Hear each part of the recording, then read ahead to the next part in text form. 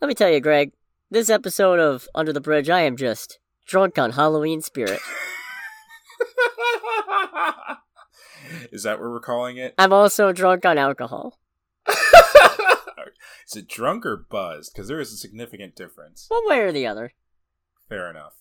The point is, I'm in a really good spot for this episode, and I hope y'all listening at home are in a good spot too, although not necessarily in the same way, but whatever makes you happy.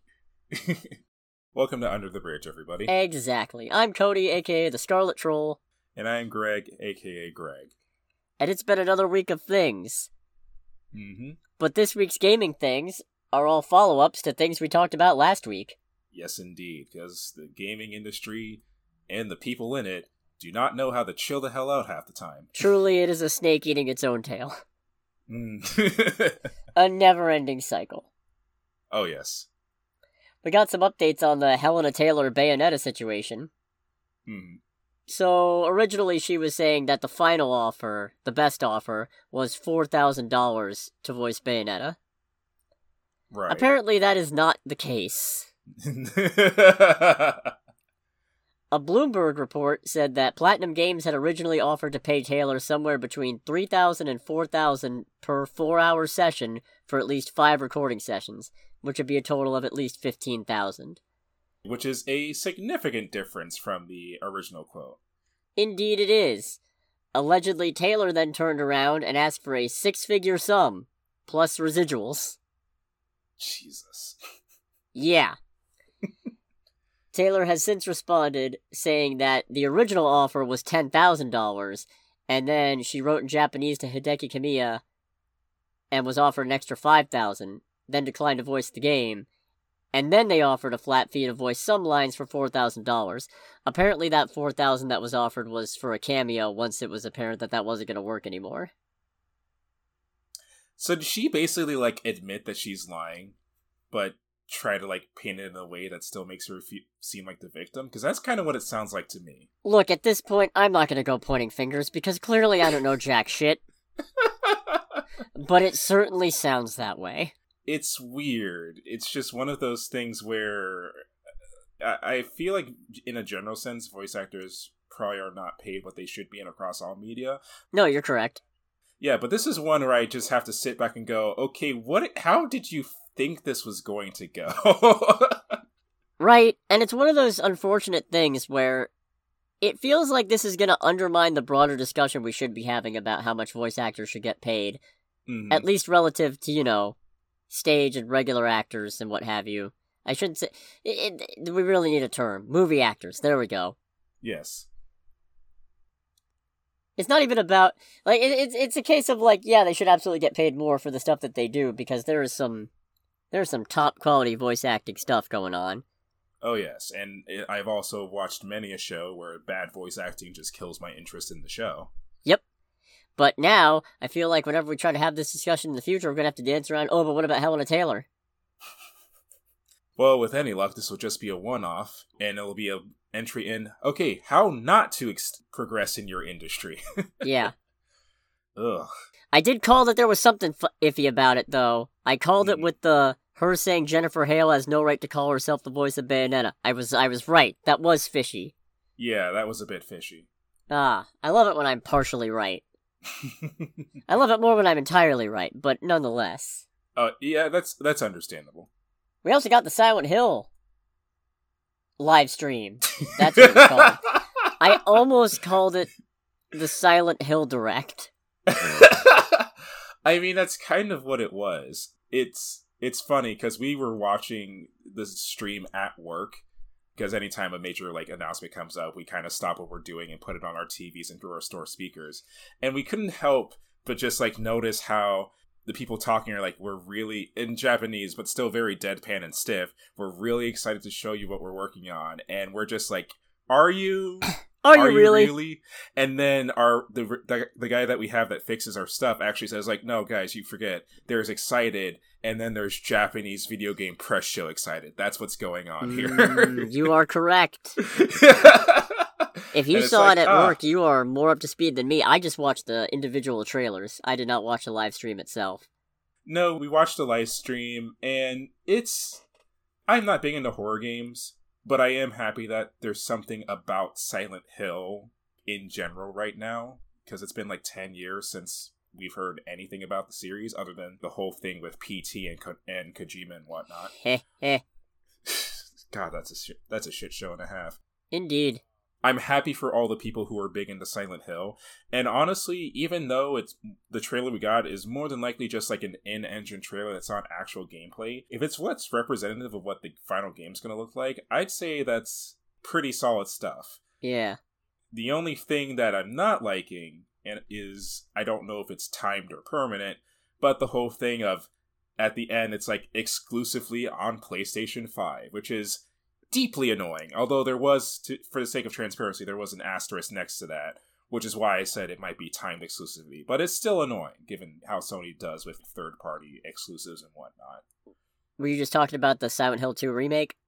Yeah. Okay, yeah, because there were several announcements as part of this. If you're a Silent Hill fan, I'm happy for you.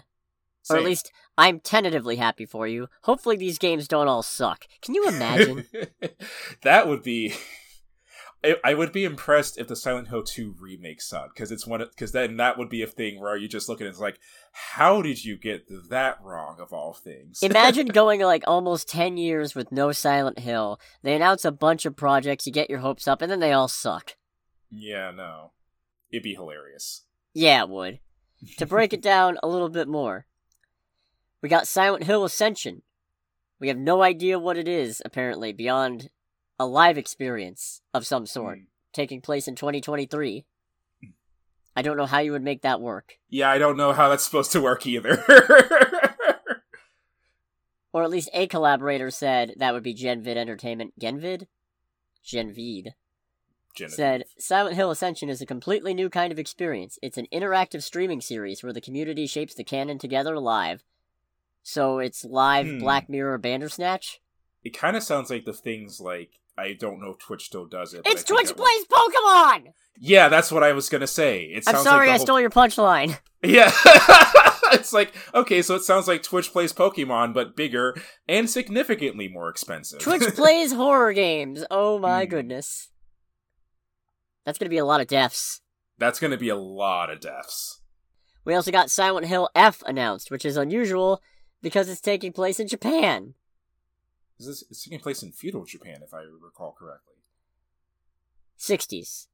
Oh, never mind then. Yeah. Still, though, odd, but interesting. Very disturbing trailer, too. Yeah, it is a deeply disturbing trailer. Just the imagery and the the artistry is impressive, but very, very unnerving. It's horrifyingly beautiful. Yeah, pretty much, yeah. Like a train wreck painted by Monet. Okay. I say like I have any idea how art works. I appreciate that reference. Very good. At least somebody did. You appreciated it more than I did. Got the actual new entry in the Silent Hill, the location franchise, Silent Hill Townfall. Yeah, so they really didn't say anything about it, just that this is the next main Silent Hill game that's going to be coming out. And that apparently at least one character is there for reasons other than being punished. No idea what that's about. Yeah, I don't either. Unfortunately, this is kind of where it falls apart for me, because even though I'm kind of interested in Silent Hill, I am not in any way remotely familiar with the lore, so... Yeah, me neither, really. As you said before, we got the Silent Hill 2 remake, coming to PS5. And we got another movie announcement. Return to Silent Hill. Directed by director of the original Silent Hill film, Christoph Gans. Yeah, this is an interesting one, because I've never seen... Is there one Silent Hill movie, or two? There are two, and I've seen one of them, and I don't remember which one it was. Okay. I need to watch them both. From what I've gathered from the people who have watched it, they say the general consensus is that the first movie was okay. It was just kind of weird, because apparently it was supposed to be mostly based on, I guess, the first Silent Hill, but it was pulling stuff from Silent Hill 2 or 3, and that was a little bit jarring. Apparently, the upcoming movie is going to be much more of a straight-up retelling of Silent Hill 2's story. Huh. Yeah, so... I mean, it's interesting. It's one of those weird things where I'm always interested in video game movies, but I also know to keep my expectations fairly low. Because it's only recently that they've started being actually decent. Yeah, that's the thing, too. It's like, I can't think of... Granted, haven't seen a lot of them, but I can't think of one that I would actually call good that came from the same IP as a video game. At this point, they're adequate. Yeah. That averages out to a correct statement. I also want to mention that I called the whole thing of a movie as a joke to one of my coworkers. Very good. Yeah, it's just like, oh, they're going to announce a movie, right? It's like, no, they're not going to announce a movie. And then they say, oh, we're making a movie. And then to the store, I just go, someone get me a phone because I just freaking called it. Nice. Well done, you. Yeah, so... But yeah, just curious as always when it comes to things like that. Hopefully whatever gets made isn't terrible. Yeah, here's hoping. At least this gives me an excuse to watch Silent Hill and Silent Hill Revelation. And by that I mean watch one of them again, and then watch the other one. Yeah, for real. I have no idea which is which, though. Honestly, the odds are pretty good. I will rewatch it and not remember which one it was. I still just need to sit down and watch them. Yeah. Hey, if you ever want to make a thing of it, we can make a thing of it. Hell yeah. Yeah. It's not going to be the only thing we're going to have to make a thing of based on stuff that's happening this week, but we'll get into that. Oh, yes. Yeah. Speaking of follow-ups, we got some more DC news. Oh, boy. And I can't even say all of it right now because some of it has to wait until we're talking about Black Adam spoilers. Because Hollywood just loves shooting itself in the foot. It must have a lot of boots. And bullets. And bullets. Insert Rust joke here. Yeah. Insert Expendables joke here. That's probably better than what I said. Hmm. Apparently James Gunn is in talks with Warner Brothers for a mystery DC project. Oh boy? Yeah, no, that's good. Hmm. Remember, James Gunn gave us The Suicide Squad and Peacemaker. Ah, right. Yeah, no, this is... I mean, look, even if he hadn't given us that, he gave us 2 epic Guardians movies, one after the other, so, you know what, this man can do whatever he wants at this point, I'm on board with it. Yeah, that's fair. That's fair at this point, with some of the bangers that he's put out. 100%. I do want to specify mystery movie in this instance means no idea what it is out of universe. It is not, we're not getting a Detective Chimp movie or something. Unless we're getting a Detective Chimp movie. With how nutty James Gunn is, sometimes I can see that happening. I could 100% see a Detective Chimp movie from James Gunn, and you know what? I'd watch the hell out of it. In fact, now I'm going to be offended if it's not Detective Chimp. Throwing it out there right now. It's not all sunshine and rainbows, though. Oh, of course not. For you see, the Zatanna movie that was going to come to HBO Max has been scrapped. Oh, another one. Another one. I thought I could make that joke and be slightly happier, but that is not what happened. It didn't fill the void, did it? No, because it is very depressing at this point. If there's any consolation, it's that maybe this means Zatanna can come to the big screen and actually stand a chance of making some money. Here's to hoping. But we'll see, and I kinda doubt it, considering previous things that have been said by current DC leadership. Right. When Dwayne Johnson is the one campaigning for most of your lower tier characters. I think that's a timeline nobody saw coming. Right? I still hate The Rock, but I gotta give it to him at least. He definitely seems to be advocating for what actual DC fans want. Yeah. What a thing. Matt Reeves is planning to expand the Batman universe out even further. Oh boy? ... again? Yeah, who knows. He's meeting with writers and directors to build out movies, not just series, but movies, focused on Batman's Rogues Gallery. I don't know what that is. His bad guys. Oh, so... You don't know what a Rogues Gallery is? I've never heard that particular, phrase. What the? I have failed. No, specifically Batman's Rogue Gallery. I have failed as a nerdy friend if you do not know the term Rogues Gallery. What the hell?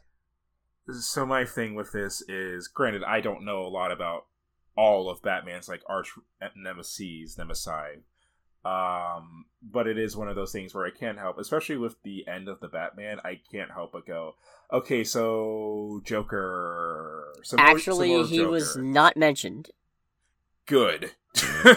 This whole thing was summed up in a Hollywood Reporter article, and characters named in that article include Scarecrow, Clayface, and Professor Pig. Who's Professor Pig? You know, Batman's got so many villains, I'm not all that sure myself. It sounds like a character from the Peppa Pig show. Oh god. Please no. But man, put Clayface in something. You have no idea how badly I've been wanting Clayface in a Batman movie. A lot. I think the one I would be the most interested in, but that would also kind of require it to be inspired or take place in the same continuity as the Batman. I would be very interested to see them do Scarecrow and how to make him work in a more, for lack of better terming, I guess, like realistic setting. Because one of my favorite things about the Batman was how they made the Riddler. Everything about like the Riddler and what he did in terms of modern internet culture stuff like that makes sense. So, and I thought that was really cool. So I'd be interested to see a more like grounded version of the Scarecrow. I think that would be really interesting. Yeah, since Scarecrow's one of those villains where, yeah, technically we've seen him in a live-action Batman movie before, but he barely did anything. Okay, yeah. That's not fair. In Batman Begins, he did quite a bit, but then they just kind of kept keeping him around, and he didn't do jack shit. Yeah, I was going to say, that's the other thing, too. If we get more movies that are focused on major enemies that aren't given a lot of screen time or, treated as jokes, I am also for that. Yeah, generally I'm not a huge fan of the idea of DC giving a bunch of villains movies when they can barely build out their hero stable. But I'll make an exception for Batman villains who aren't Joker, because most of Batman's villains are quite complicated and robust fellows. And I'm not saying Joker's not, but I am saying Joker is both A, overexposed, and B, just kind of a fucking asshole. Kind of an asshole. Come at me, clown bro! I mean, if there's one positive thing that we can say about the Joker, is that even he knows that you don't go toe-to-toe with the IRS. I'm crazy enough to tangle with Batman, but the IRS? No! Thank you! Good times. Very good times. And in the midst of all this nonsense, Walter Hamada, the former president of DC Films, has left the Burbank, California lot. Oh, so what, he moved from California, or...? Oh no, he's leaving Warner Brothers. Oh, he's leaving Warner Brothers altogether. Yeah. Concerning? Very. From the sound of it, he's been basically 1 foot out the door since they canceled Batgirl. I don't blame him. Nah, especially not... The worst part is, a bunch of people, including the fucking Snyder Bros, are like, oh yeah, get rid of him. All hail Zaslav. Fuck Hamada. And it's just... People are jumping on that, and it's just like, bruh, Hamada was only president of DC Films in 2018. Yeah. You know what movies that means he's responsible for? Aquaman. Which, shit movie, but, everybody else seemed to like it, so whatever.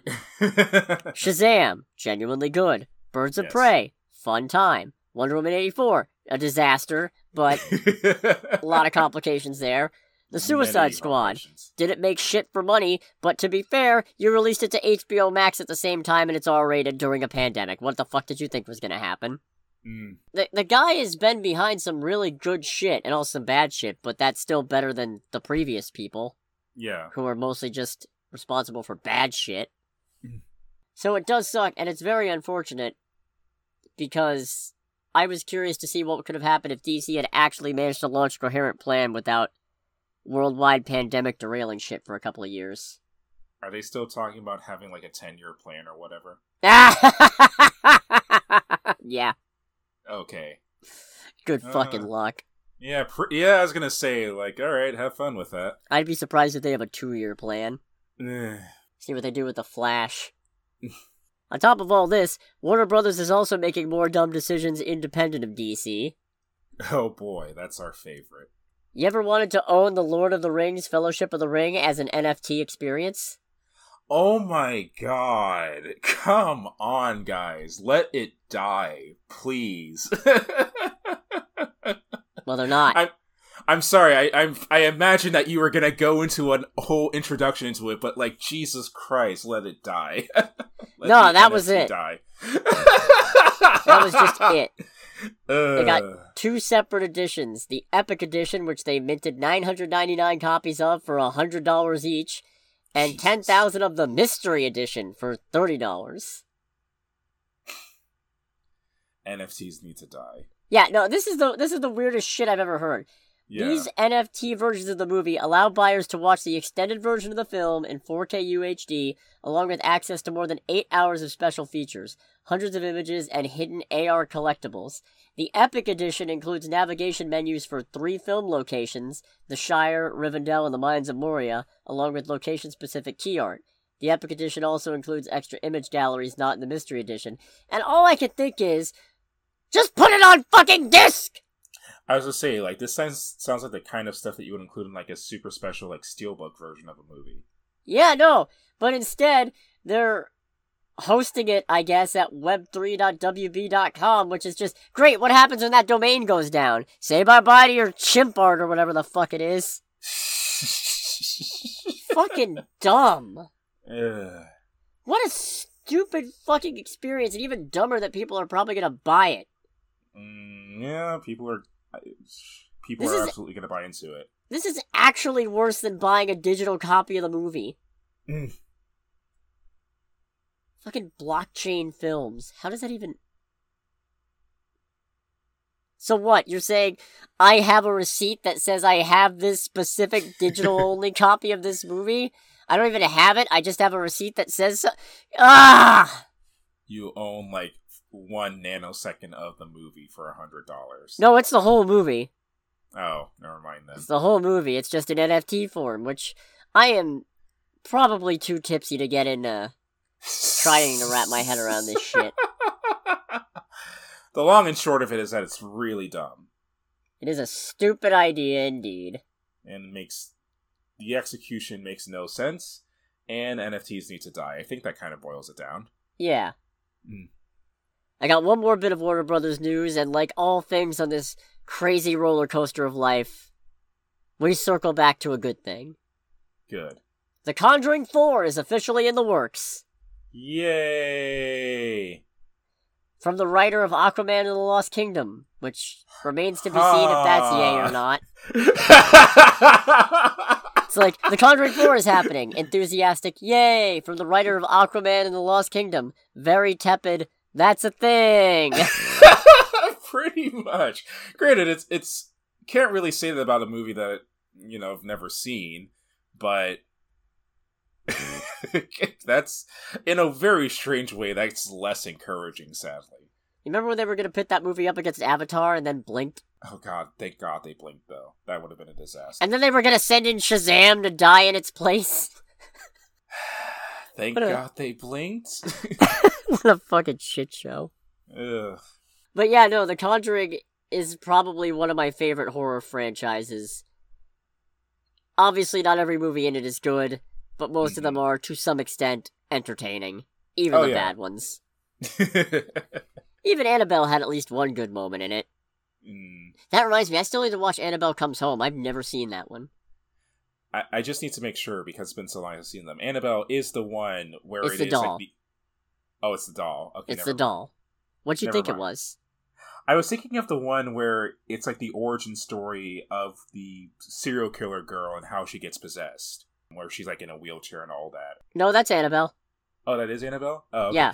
Because I was going to say, my thing with Annabelle that I still hold on to this day was kind of a turn in the movie where I went from like actually being scared to being like, can someone just stomp on this fucking demon for not leaving this girl alone? Yeah, no, okay, so Annabelle was how the Warrens got the doll. Annabelle Creation was how the doll came to be possessed.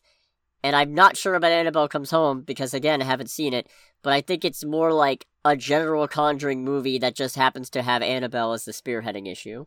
Right. I don't know, though. I'll have to find out when I see it. Point is, though, new Conjuring movie. Get Conjuring, baby! Here's hoping it's better than 3! Maybe I'd like 3 better when I watch it at home, but I doubt it. Buzzed? Maybe, I don't know. Yo, plenty of horror movies are better when you're buzzed. Fair. Let's move away from Warner Brothers' various decisions, stupid and otherwise, to Netflix's chief content officer saying a stupid thing. Oh boy, what stupid thing did he say? Well, you know how Netflix has all 3 major theater chains agreeing to show Knives Out? Yes. Or Glass Onion, rather. Mm-hmm. Well, people were talking about what an unprecedented deal this is, and he said, there are all kinds of debates all the time, back and forth, but there's no question internally that we make our movies for our members, and we really want to see them on Netflix. Most people watch movies at home.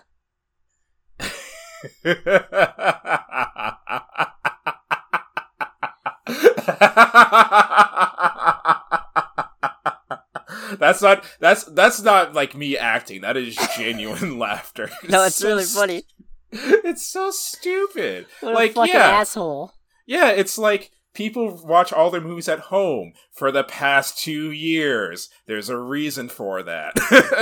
It's called people being stuck inside a home. God almighty. And it's even worse because apparently this is directly contradictory to what Netflix film chief Scott Stuber told a lot of people involved in those theater circuits.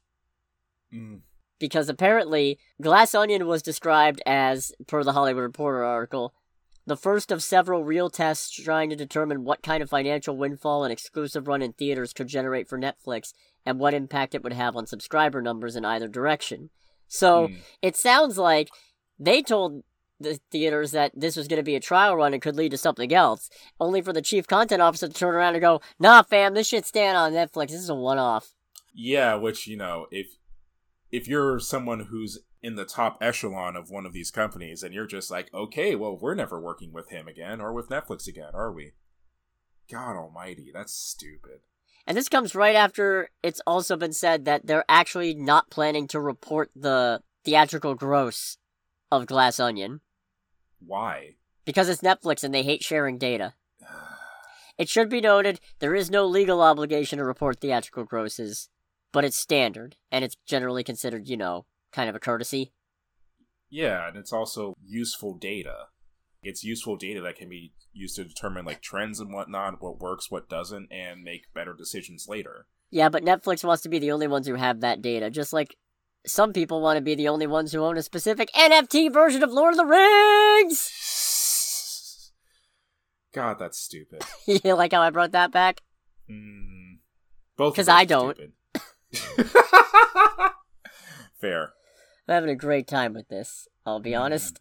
Good, I'm happy to hear that.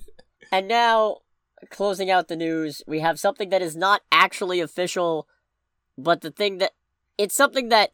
It's official that it could be official. It's the announcement for the announcement. Reported by Deadline, there's talk on the set about Sacha Baron Cohen being part of Ironheart, likely playing Mephisto. So I do know that name, but I don't know anything about the character. Alright, so in Marvel there's like 50 different Satans. Of course there are. Yeah, there's no one true Satan. There's actually an empty throne that's supposed to belong to Satan, and no demon dares to sit in it, because they know if they do, everybody else will be gunning for their head. Mephisto is probably one of the more prominent of these not Satans. These not Satans. He shows up a lot. He's messed with Loki. He's messed with Black Panther. He's the guy Spider-Man sold his marriage to. And just like that, my interest has been killed. Hey, look on the bright side, okay? Hear me out on this one.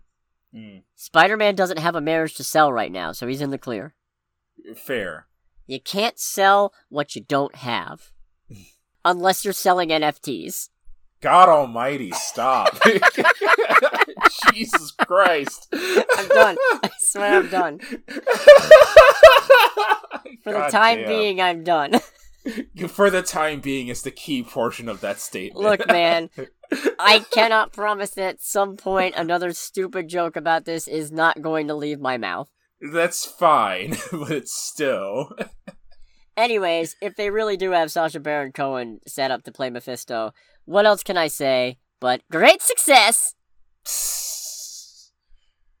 Alright, I mean, it's another one of those things where I have nothing, like, really base anything off, so interested, but... Oh my god! Spider-Man shows up and is like, what would it take to do this? Your wife!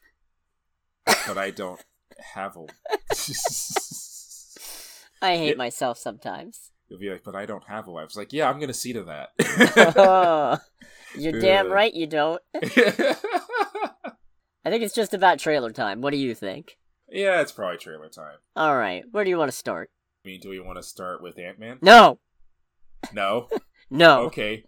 Alright, cool. We'll save that one for last. Alright, in that case, because I'm a sucker for Tom Hanks, I am definitely interested in A Man Called Otto.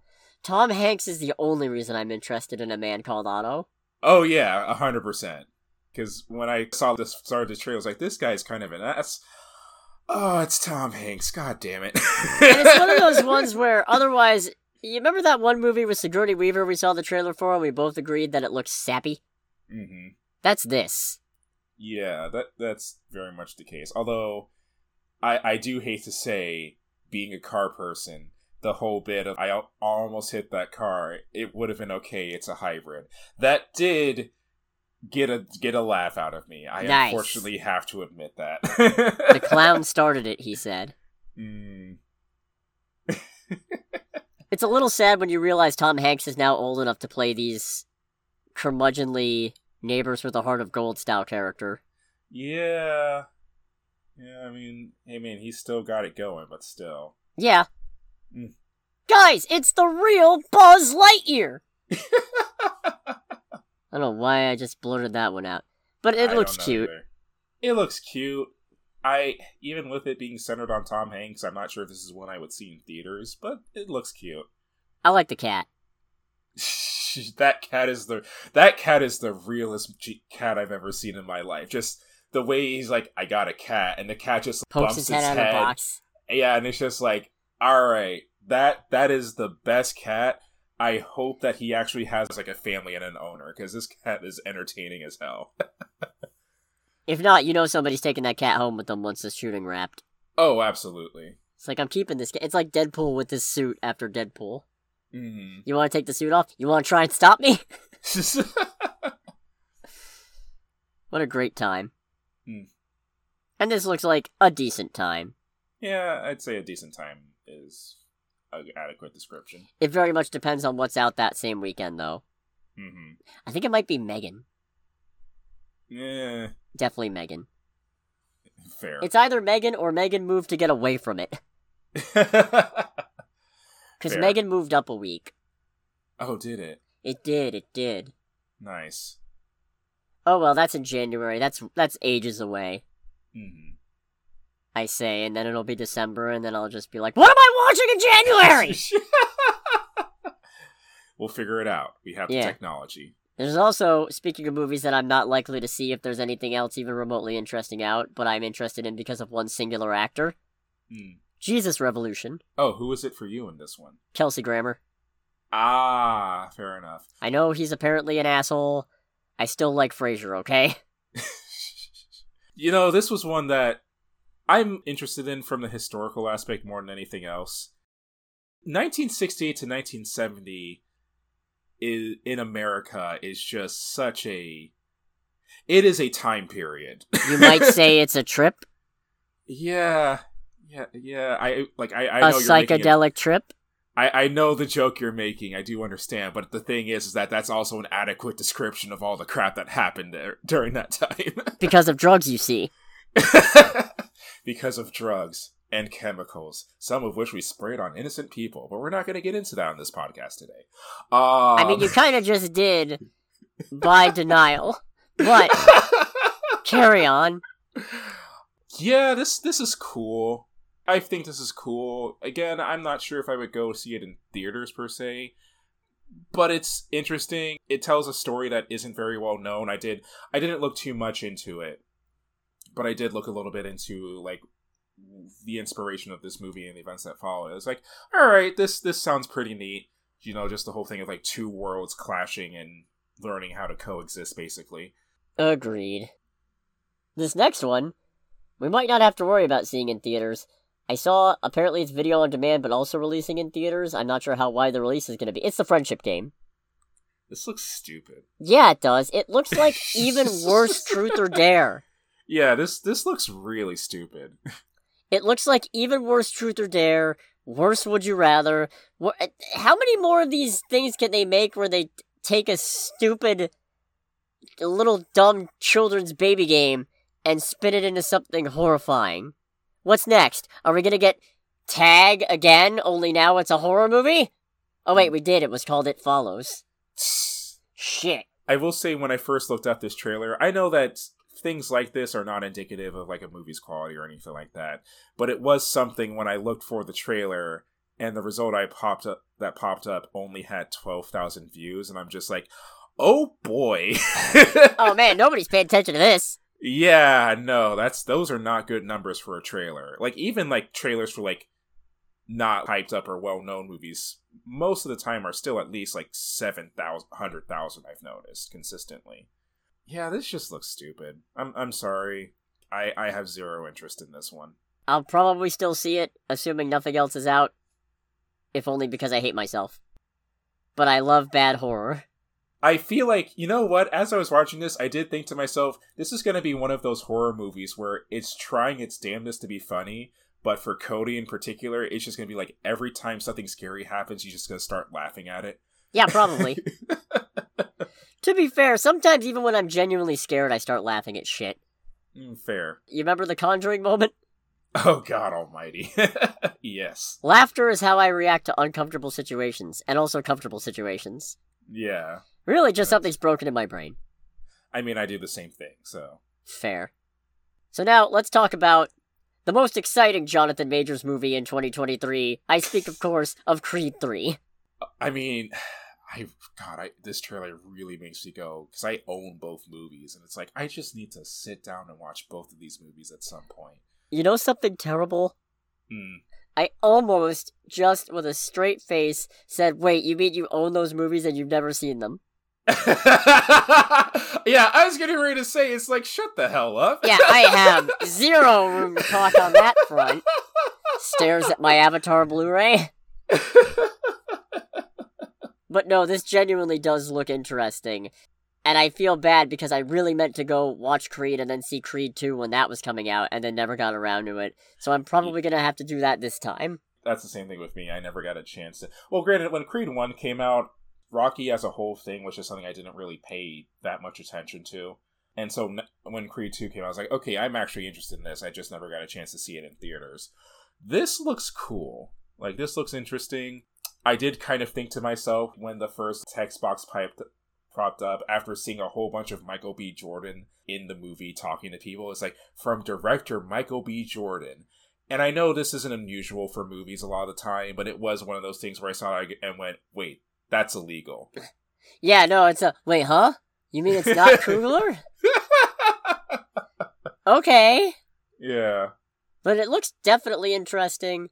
I like the former friends turned into enemies because one of them has just turned into a giant dickweed angle. But I feel like there might be more to it. I feel like there's something that Creed is not telling everybody else. Yeah, I hope so, because the problem with the trailer was that it did kind of do the whole thing of, we're going to basically give a breakdown of the movie in the first trailer. And it's like, no, I really hope that there's much more going on here. I mean, there's boxing in it. I don't know how much more there is to give us on that. But I do feel like there's probably a big plot secret coming, and it's going to have something to do with it is somehow Michael B. Jordan's fault that Jonathan Majors ended up in jail. Probably. And he is afraid of that getting out or some such. But then you have to face your past or whatever it is. / maybe it wasn't really his fault, but he feels guilty about it, a la Simba killing Mufasa, which didn't actually happen, but he was convinced that it did. I don't know why I went right to the Lion King for this, but... That's a bit of a reference and a half. Yeah, no, that was a jump. boxing movie? Why? Now I'm just imagining Simba with boxing gloves, and it's the most cursed thing I can... Oh, that looks wrong. He's wearing blue. He's wearing the blue boxer shorts too. He's just Jesus standing Christ. up. He's just standing upright, just like, come on, put up your dukes. But he's still voiced by Matthew Broderick. What the hell are you drinking tonight? Bacardi. Okay, there it is. Yeah, that was quite good. The bottle is spoopy and Halloweeny. Oh, hey. Oh, that actually does sound kind of cool. Yeah, as far as I know, the Bacardi itself is normal, but the bottle is pretty sick. Neat. Anyways, let's move on to the main event. Ant-Man and the Wasp: Quantumania dropped its trailer today, as of recording. The logo's so fucking stupid. Yeah, that was not a great logo, and I'm very surprised that that's what you're hung up on, though. I mean, it's one of those things where it's like, I know that relatively speaking, it means very little, but it just bugs the hell out of me. Ha! Bug. Ant-Man movie. Joke. Spider-Man! It's one of those, like, it's like such a nonsensical point. I know, but it just bothers me a lot. Besides that, definitely looks interesting. Those sets are wild. The sets are very wild. And very heavily CG. What's Scott's daughter's name again? Cassie? When Cassie says, it's like, yeah, I made a signal to the quantum realm. I'm like, oh, that's a terrible idea. Yeah, first of all, how? Second of all, why? Yeah, it's like, oh, and that was kind of the moment where I was like, uh-oh. It also looks like Michelle Pfeiffer's going to get more to do in this, which is very exciting. Oh, yes. I like Michelle Pfeiffer and I like Janet Van Dyne, so throw those, two things together. Boom. Yes, please. Also, it does look like we're going to see Cassie suiting up. I assume as Stinger, but... Well, Cassie's been a couple different things in the comics, right? Yeah, she was Stature, and then she died, and... Then she came back. Yeah. This is comics we're talking about. Funny enough, the same person who brought her back is the same person who killed her, and that was Dr. Doom. Fun. Right. And then she didn't have superpowers anymore. And I really ought to save this for an episode of Poorly Explained Comics, but you know what? I'll figure something else out. Because then she signed up to be part of a new app called Hench that basically let you hire supervillains to kill superheroes so she could scam them out of superpowers so she could go back to being a superhero.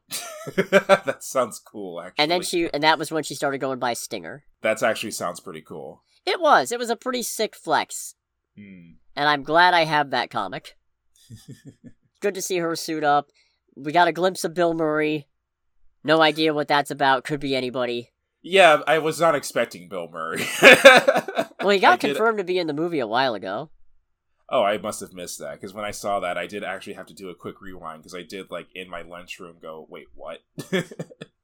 Yeah. You think he and Janet had sex? Look, okay, hear me out, though.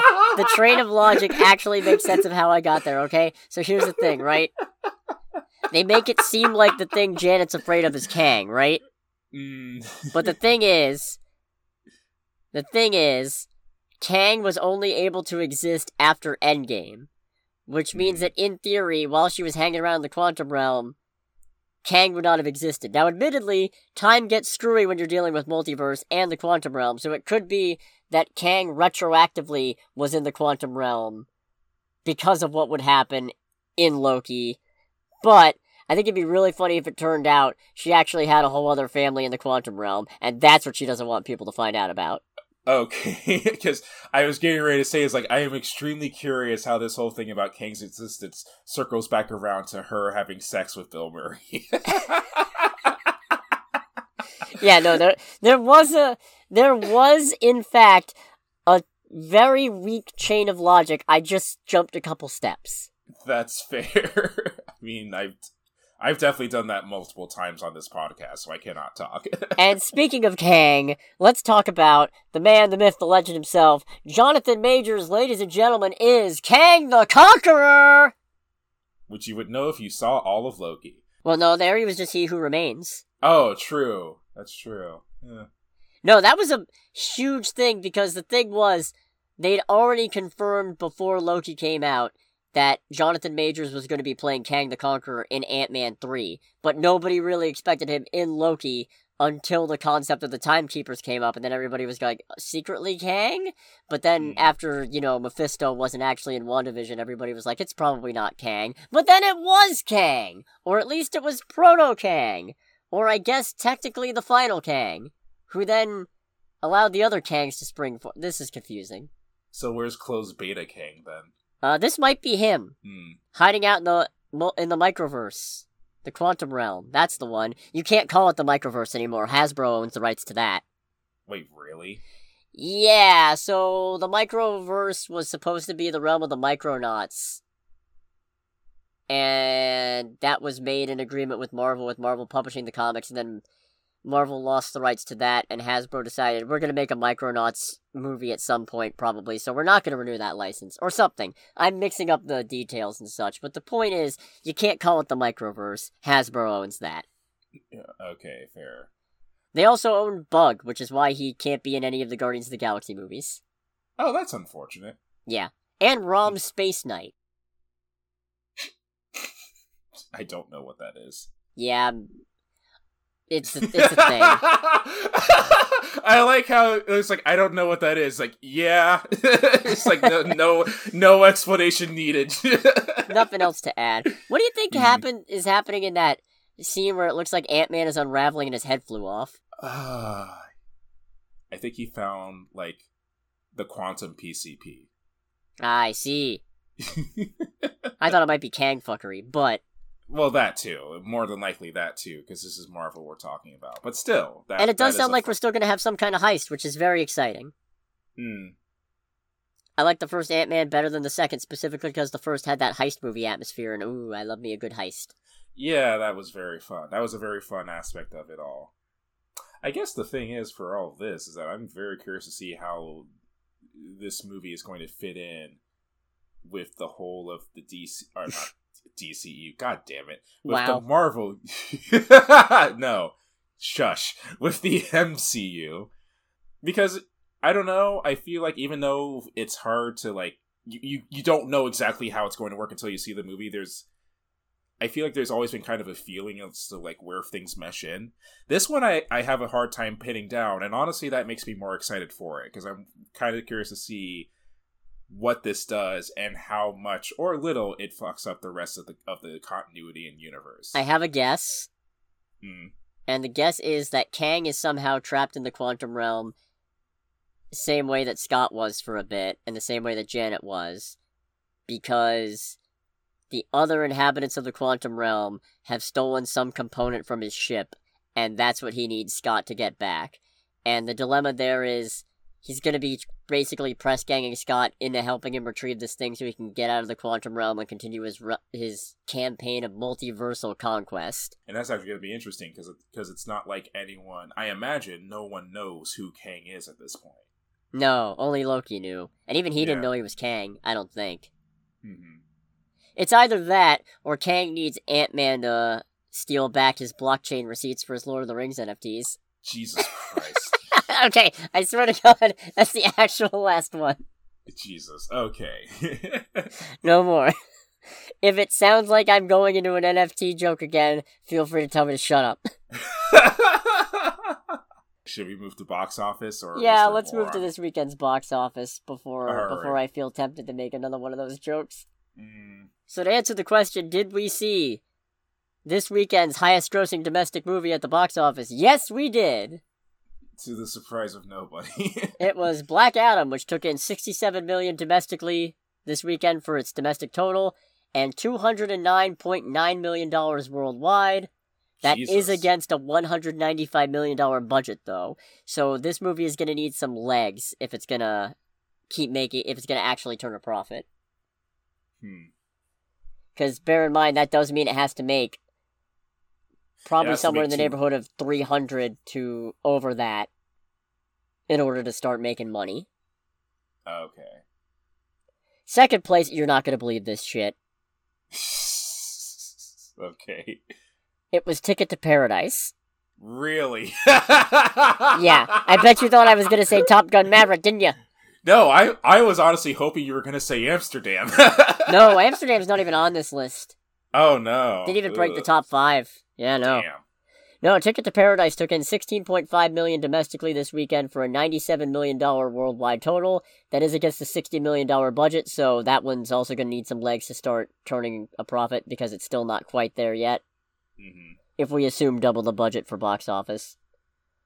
Third place, Smile, which took in $8.4 million domestically for an $84.4 million domestic total and $167 million worldwide. That's against a $17 million budget, so they're probably very happy with that. Yeah, I would imagine so. They're kind of rolling in it, relatively speaking.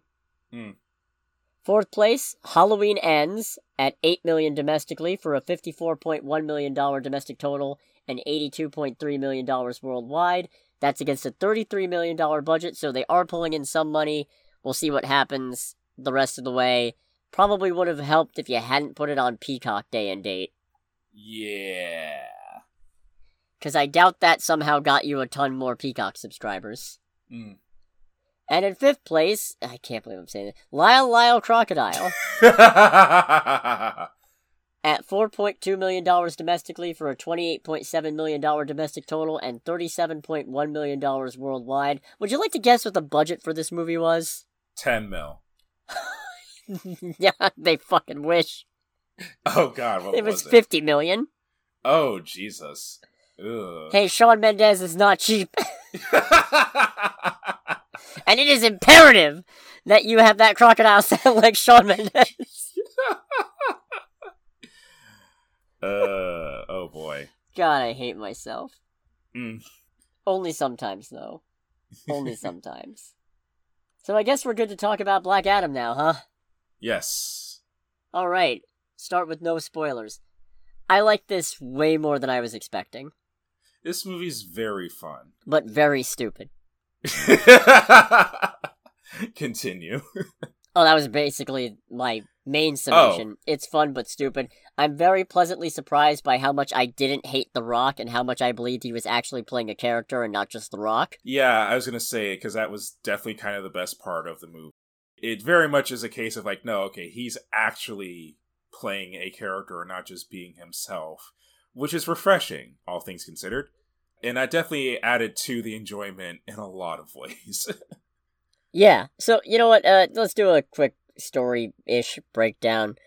So, the nation of Kahndaq has been oppressed for years and years, moving from one fascist regime to another functionally. And at one point, I think she's an archaeologist? I don't know. You'd think I'd have a better grasp on what her deal was, considering she's basically the secondary protagonist of this movie, but I have no idea what Sarah Shahi's character is. Point is, finds a dangerous artifact that they're supposed to keep away from the bad guys. Bad guys find them. She ends up freeing Black Adam, who is apparently an ancient champion of Kahndaq, who was empowered by wizards and then disappeared. He is very much not about doing the whole hero thing anymore, though. And a bunch of superheroes come in to try to stop him because apparently it is very dangerous that he is killing very bad people or something. And shit goes sideways. Yeah, it goes sideways quite a bit. So, I'm going to make a comment, and I don't think this counts as a spoiler because the fact that she's involved was already revealed before the movie came out. Mm-hmm. Waller did not need to be in this movie. No, she didn't. And in a certain... Ugh. I want to expand on that, but I don't know if it'd be spoiling anything. No, I don't think so. In fact, you know what? I'll go so far as to say the movie and the JSA in particular are made actively worse by Waller's presence in it. Which is amazing because she's in the movie for, like, a cumulative, 15, 20 seconds. Right. But it's... Actually, I think it might have been shown in a trailer that she was in the movie, come to think of it. Anyways, the point is, it would already be bad enough... The JSA would already look bad enough if they were just swinging in to bring in Black Adam just because he's dangerous under their own initiative. But the fact that they're working for Waller specifically, or at least Hawkman is just absolutely appalling, because no superheroes who give a shit about anybody killing should be working for Amanda Waller, first of all. Yeah. Second of all, continuity problem with Peacemaker, because... Do you care? No, you can talk about it. Okay, and if you haven't seen Peacemaker, I'm sorry, but it's been out since, January, so you know what? At this point, assume if I'm spoiling one thing for the DCU, I'm spoiling a bunch. Point is, at the end of Peacemaker, Waller's own daughter outs all the deplorable shit she's been up to the mainstream press, including the existence of Task Force X, which means no superhero in their right mind should be willing to work with Amanda Waller. Do you think this takes place before Peacemaker? Who knows? The movie has an occasional very good use of music. Yeah, we learned very early in the movie that Kahndaq's national anthem is Bullet with Butterfly Wings by the Smashing Pumpkins. The world is a vampire indeed. That was very jarring. It's a great song, but it was very jarring. Before I get too far off topic of what I was previously talking about, the JSA are okay. By which I mean, Dr. Fate is awesome. Dr. Fate's the best part of the JSA, hands down. Second best part of the whole movie, I'd say. Atom Smasher is the second best, but that's not saying a lot, because he just feels like, what if we took Ant-Man and Spider-Man in Civil War, and we just made him one guy? Yeah, pretty much. He's better than Barry Allen's attempt to do the same thing, but that's not saying a lot, because Barry Allen in these movies is utter garbage. Also a poorly written character. Hey-oh! Cyclone is there. Yeah. And Hawkman actively makes everything worse every time he's in a scene. Yeah, I mean, I think that kind of boils it down. In particular with Cyclone, I feel like that she was just there just to make, pretty slow-mo scenes, because there's a lot of those. It feels like because I'm not familiar with DC Comics, but I know that the JSA is supposed to be a pretty big deal. It oddly feels like that they're not utilized enough, I guess. Hey, you know what you should do after this? You should go watch my episode of Poorly Explained Comics on the Justice Society of America. Now live! I will. Very good! But no, the JSA are basically nowadays at least, they're the OG generation of superheroes. They're the first superhero team ever made. Oh, okay. Yeah. So they're kind of the Golden Age throwback style heroes. And the JSA having a problem with superheroes killing almost works. Except for the fact that... Not just that, except for the fact that literally nobody else in the DCEU has had a problem with this, except maybe Shazam, and even then, I don't know if Shazam has a problem with killing, just so much as... Yeah. I mean, I guess he does, because he let Sivana live, but... I mean, I feel like his problem with killing is centered around him being, 14 years old. Yeah, him being a teenager makes it work better. Yeah. But when the JSA are just heroes don't kill, and all I can think of is just Superman snapping Zod's neck, Superman flying that one dictator through a wall, and then we never see him again, implying that he killed him, Batman murdering all those guys, and Batman v Superman Dawn of Justice, and don't at me, they're fucking dead. He blew up one guy with a flamethrower, for crying out loud. Wonder Woman just does not, straight up does not care about murdering people. Aquaman don't give a shit about murdering people. So... Who is that for? What an absolute condemnation of your top tier heroes. You can tell they wrote that part before literally anything else. Yeah, probably. And I mean before anything else in the DCEU came out, because remember, this has been in development for 12, 15 years. Yeah, it's this movie has been in development hell for a staggeringly long time. Good God. I feel like we should probably get into spoiler stuff. Probably. Oh, one other non-spoiler thing, the camera work on this is, in some places, excessively shoddy. Yeah, there's a good number of moments of, shoddy camera, and even kind of, shoddy CGI, or whatever it's supposed to be, because there's definitely a couple moments where... There's one particular moment where it looks so bad it genuinely looks horrifying, There's a major scene in the movie where, because of how everything is set up, it reminded me of the Weeping Angels episode from Doctor Who. Goodness gracious. Yeah, and that's not exactly something I want to be reminded of. Yeah. Yeah, overall, it's a decent movie. It's almost good. Mm-hmm. The action is pretty sick in places. The Rock does bring a lot of presence and character to it. The banter's pretty good. Story is kind of shit, but The banter is surprisingly good. Like, I will definitely, like, add on to that as well. And it's actually weirdly kind of refreshing to see a hero in the DC universe who, and I say hero lightly because I'm also not a big fan of trying to turn Black Adam into a superhero. He is not a superhero. He is a villain with some semblance of a moral code. There is a difference. Swear to God, if this leads to a Deathstroke movie because all of a sudden they decide villain pieces are the way to go, I'm gonna fucking strangle somebody.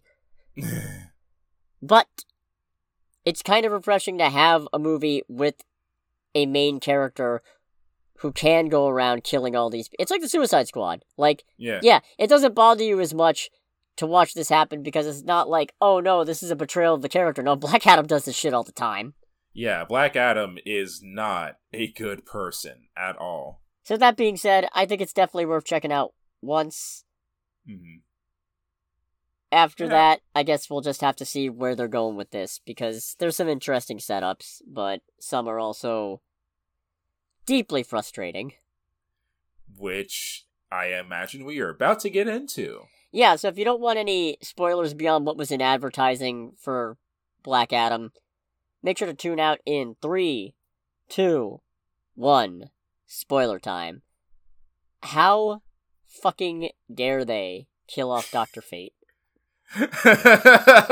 He's the second best thing in the fucking movie. And you deprive us of a Pierce Brosnan Dr. Fate spin-off. How very much dare you? See, now, what I was kind of thinking, especially when they talk about how, like, the helmet chose him, I was thinking it was going to be a thing during his whole, like, final act. It's like, alright, so he's going to die, and the helmet is going to choose... Why am I blanking on his name right now? Hawkman? Yeah, I was expecting the helmet to just choose Hawkman. I have no idea. And it's so weird, because he uses the helmet! Yeah, and it's like, alright, so he's Dr. Fate now, and then the helmet disintegrates, or not. Yeah, what the hell was that? They made a whole big deal out of don't touch the helmet! Yeah. That was very strange. And it's actually kind of disappointing, because I feel like a lot of movies don't do that kind of thing. For reasons I don't know why. I don't know if it's a thing of, like, they're afraid of, like, one character suddenly becoming a better version. I mean, not that this would have happened, but a better version or more interesting version of the character that they just borrowed, like, Kirby their powers from. But, yeah, it was kind of thing like, oh, this is actually kind of cool. And then it disintegrates. It's like, oh. Yeah, that was disappointing. What else do I have that I can say about this movie that is a spoiler before we get to the big one that leads into more news? I guess for me to kind of expand on my whole comparison to Weeping Angels, because we were talking about the camera work, the scene that I'm referencing is the one where, I forget the antagonist's name, but it's the whole thing where he's basically setting himself up to get killed. And it's all of the slow-mo of Black Adam trying to catch the bullet before it hits the sun. Oh, yeah, Ishmael's bullshit. Yeah, and the face of the female lead character, because it just stays the same as it was before, while just, like, the wings are trying to protect her. I'm like, that is actually scary. That is actually kind of terrifying how bad that looks. And also the whole thing with Ishmael as well. I'm sorry. Like, I imagine this is the character set up in the comics, because, again, never read the comics. But I'm sorry. If part of your plan requires you to get yourself killed, then you are officially putting too much work into your plan. Yeah, and if all it took was getting killed, why didn't you just have one of your boys shoot you? Yeah, no, like... Is it that you have to be killed by a champion specifically? Yeah, which doesn't make any sense to me, because it's established that he is the last one in the line of succession with his family back to the old days of Kandar. So it's like, okay, so you should have an invitation automatically by family decree, basically. I don't get why you have to get yourself killed, go to hell, and hope and pray that the demons in hell who greet you just look at you like, all right, this is our guy. If we don't do that, you don't have a dumb creative twist where it's like, oh no, the crown was supposed to be upside down because somehow that reverses the message. Which... Even though that's not how upside down versus mirrored works. That was... And even if it was, then you would get, what was it, life leads to death or something? Yeah. Then it would have been death 2 leads life. That's what would happen if you reversed it. That was really bad, specifically because of the fact that the woman who, her character, the entire point of her character is that she has studied these ancient languages for years because she's been hunting for the crown. So she is like the leading mortal knowledge on the crown. And she just goes, I can't believe I missed that. I'm like, how the fuck did you miss that? I'm sitting here and I can't fucking believe it. Yeah, I'm just like, how the fuck do you miss that? Like, this is your whole shtick. And it was one of those things where, like, as she said that, I kind of was sitting in the seat going, I genuinely cannot believe those words just left that actress's mouth. That was so stupid. I don't understand why Black Adam didn't yank the tube out of his mouth before trying to swim all the way up to the surface. Adrenaline is a hell of a drug? Yeah, but I'm saying, like, you could have just done that, shouted Shazam, and then you'd be good. Yeah. Oh, also, we got a little nod to, a Peacemaker character in Black Adam. Mm. That one woman who greets the JSA when they bring Adam in. Yeah. That's Amelia Harcourt. She's one of the main characters in Peacemaker. Oh, okay, that's cool. Yeah. Let's see, what else was there? Because I know there were a couple other things that I personally noted. Black Adam's utter hatred of doors is one of the greatest things. It's not even hatred, it's just antipathy. Yeah, it's... There's actually one of the earlier scenes in the movie that I'm actually kind of mad it got a pretty decent laugh out of me, is during the whole bit where he wakes up and he just, like, walks through the bedroom wall, and all the cameras are just switching angles, like, at a bottom angle, just watching him just walk through this wall and destroy it. I'm just, like, I'm laughing because I'm like, this is so fucking stupid and unnecessary, but it's really funny for some reason.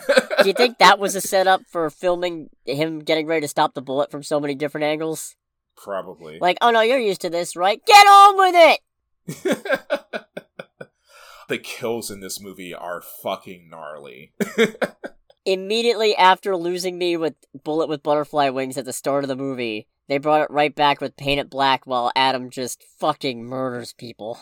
Yeah, and he does it in the best way possible because he just, like, kind of goes, like, he more or less slows down time and just, like, does, like, little adjustments. Like, he's doing, like, a kind of a Quicksilver thing. Just, like, little adjustments here or there.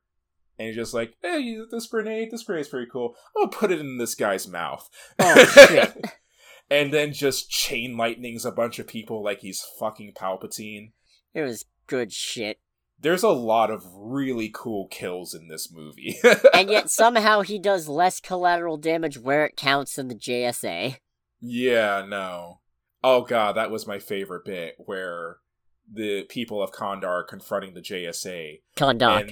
Kondak, sorry.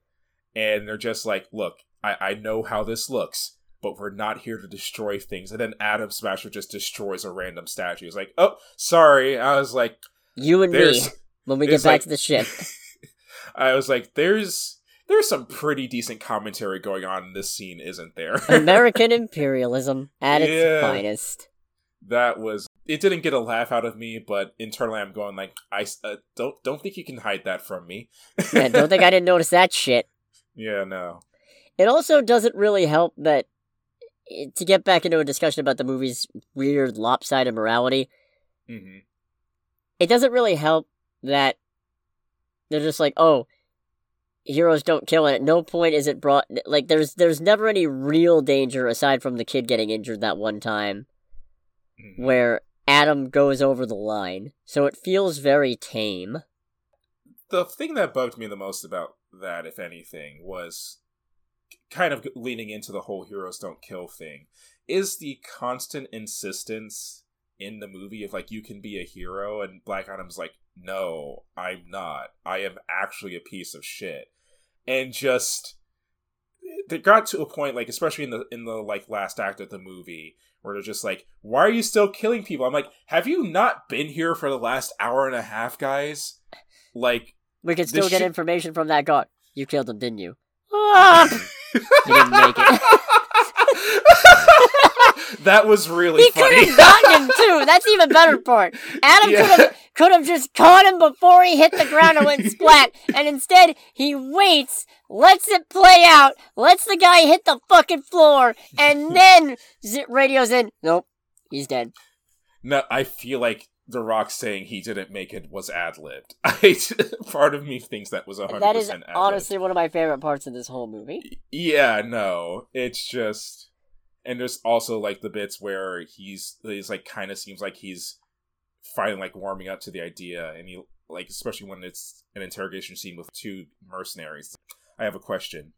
Can either of you guys fly? And immediately I go, oh shit, and then takes just off. and then manages to talk his way out of it by saying, "That's why I waited until you were there to save them. Yeah. They were never in any danger." It's like, oh, you sly son of a bitch. Yeah, I'm just like, he's out of line, but he's correct.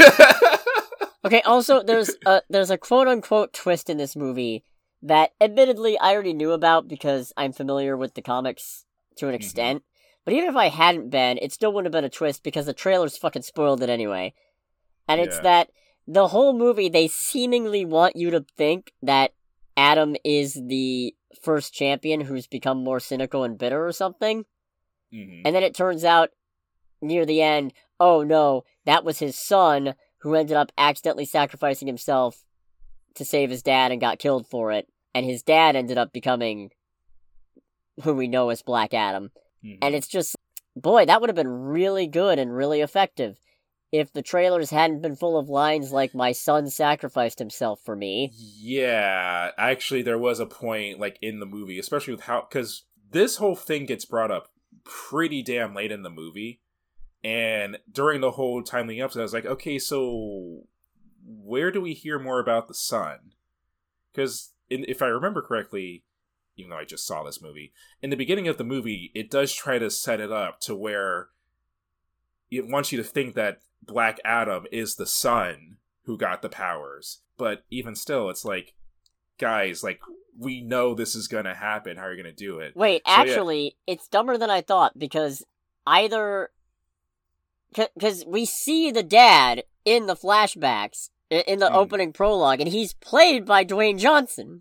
Yeah, and it's one of those things where you can't even go like, oh, well, you know, it's like, no, that's clearly The Rock, guys.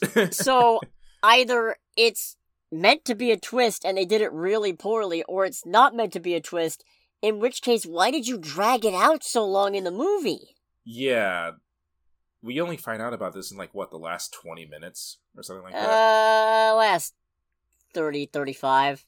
Mm-hmm. But still, like, really late into a 2-hour movie. I like how in this entire discussion, the fact that there's an additional villain beyond Black Adam and the JSA fighting has barely even come up. Which just kind of highlights what a non-entity Sabak was. Yeah, no. What a lame fucking generic PlayStation 3 looking head-ass fucking... Why PlayStation 3? Why you got a dog on my boy like that? Well, it certainly doesn't look like it's PlayStation 5.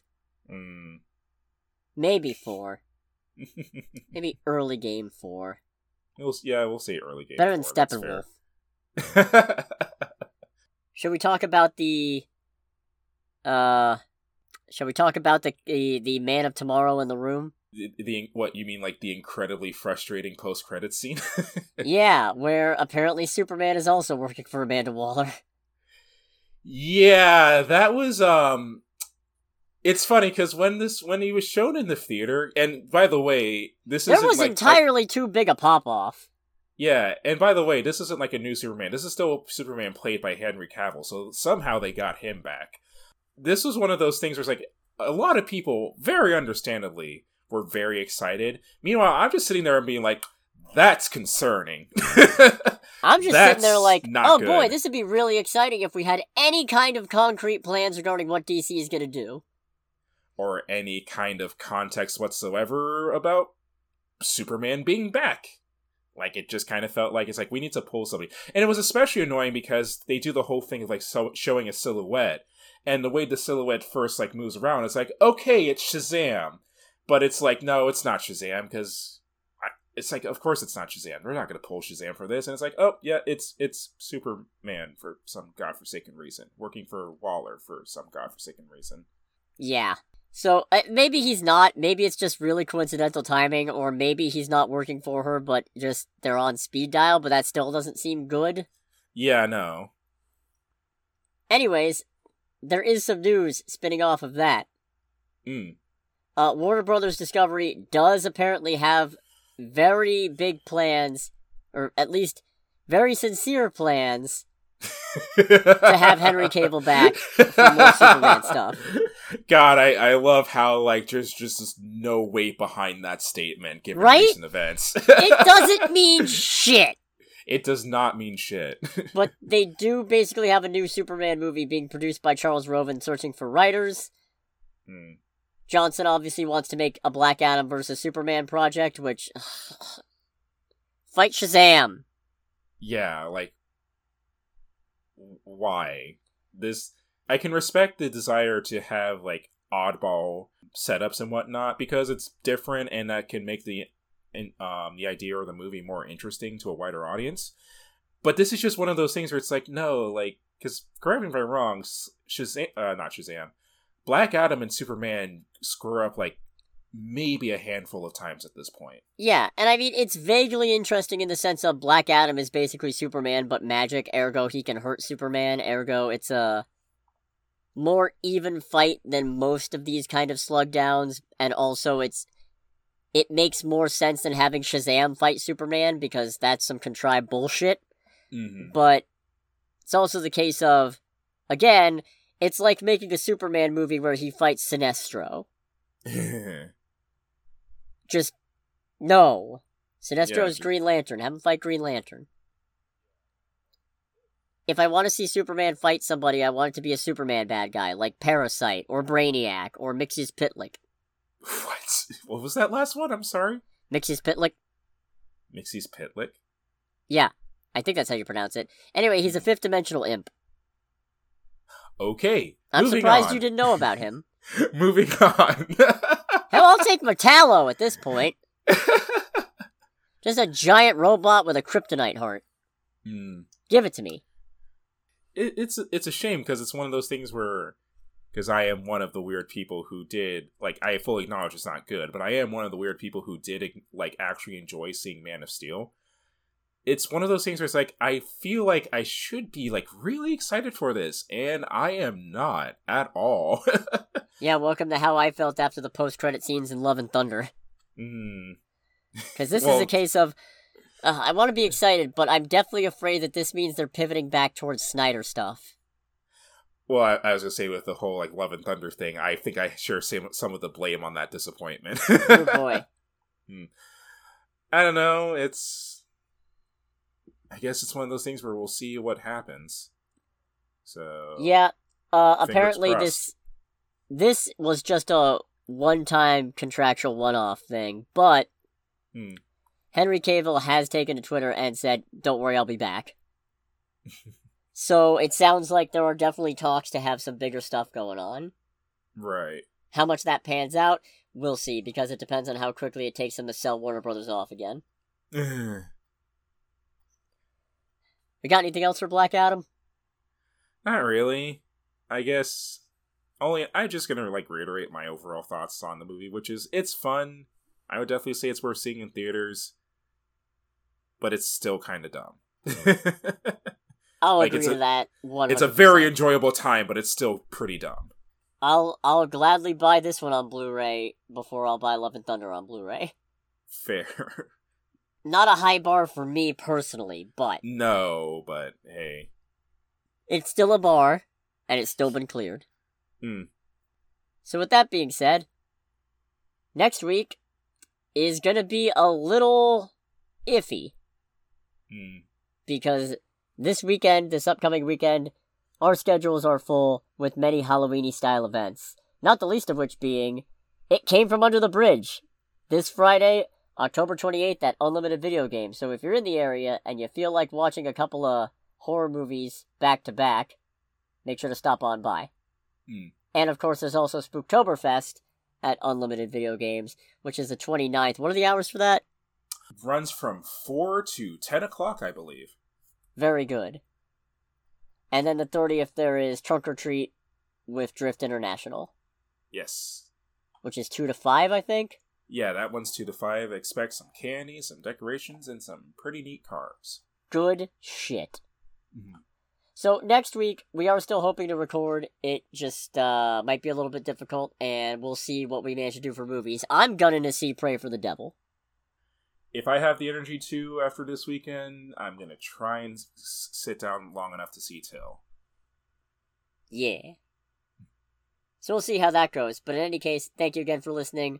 Make sure to like, comment, subscribe. Follow us on Spotify and RSS and the Facebook page and all that good stuff. And we'll see you next time. Yep. Goodbye, everybody. Goodbye.